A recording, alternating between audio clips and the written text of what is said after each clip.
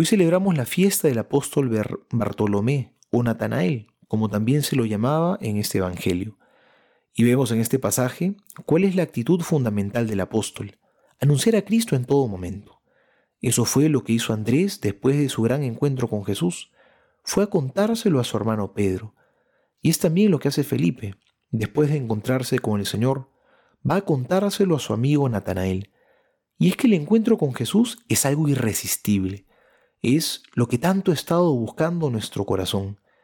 Y es interesante la manera de Felipe de presentar a Natanael el seguimiento del Señor. Le dice: ven y lo verás.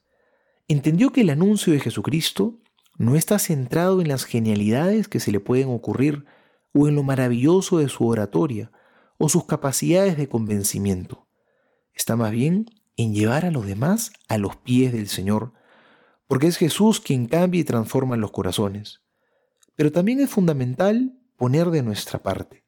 Si bien Dios es quien cautiva, ha querido valerse de nuestra humilde cooperación. Felipe no se rinde ante la primera negativa de Natanael. ¿Acaso de Nazaret puede salir algo bueno? Es lo que dijo. Sino que más bien persevera, porque está seguro de que ha encontrado un tesoro.